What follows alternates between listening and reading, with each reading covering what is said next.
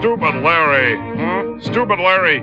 It just doesn't make any sense, Stupid Larry. Well, what doesn't, Space Commander Wack? Let's see. I've cleaned the byproducts. I've dumped the drawer, put him back in the shelf.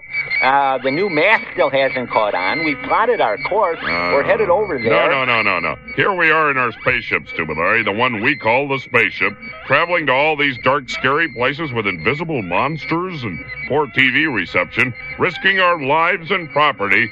And for what?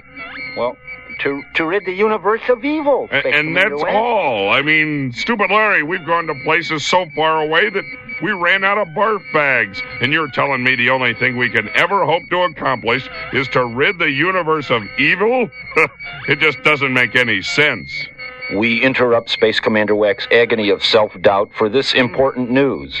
Mr. Ezekiel Nitrate, 33, of Gumby Town, Kansas, has given birth to an ostrich space alien that has seen Elvis Presley in a chain gang on Jupiter.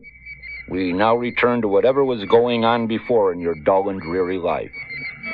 Well, you're right, Stupid Larry. That was a truly awesome and inspiring speech.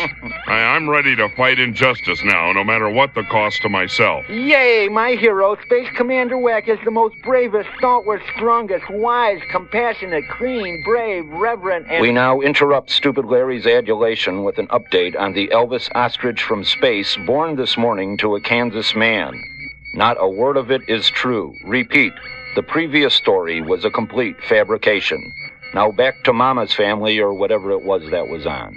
Help! Space Commander Wack! Space Commander Wack! I'm being dragged off by vicious ostrich lookalikes! Oh, help me, please, Space Can't I Commander even Wack! get some privacy in the bathroom, Stupid Larry? I'll be out in a minute. Just hang on. Right.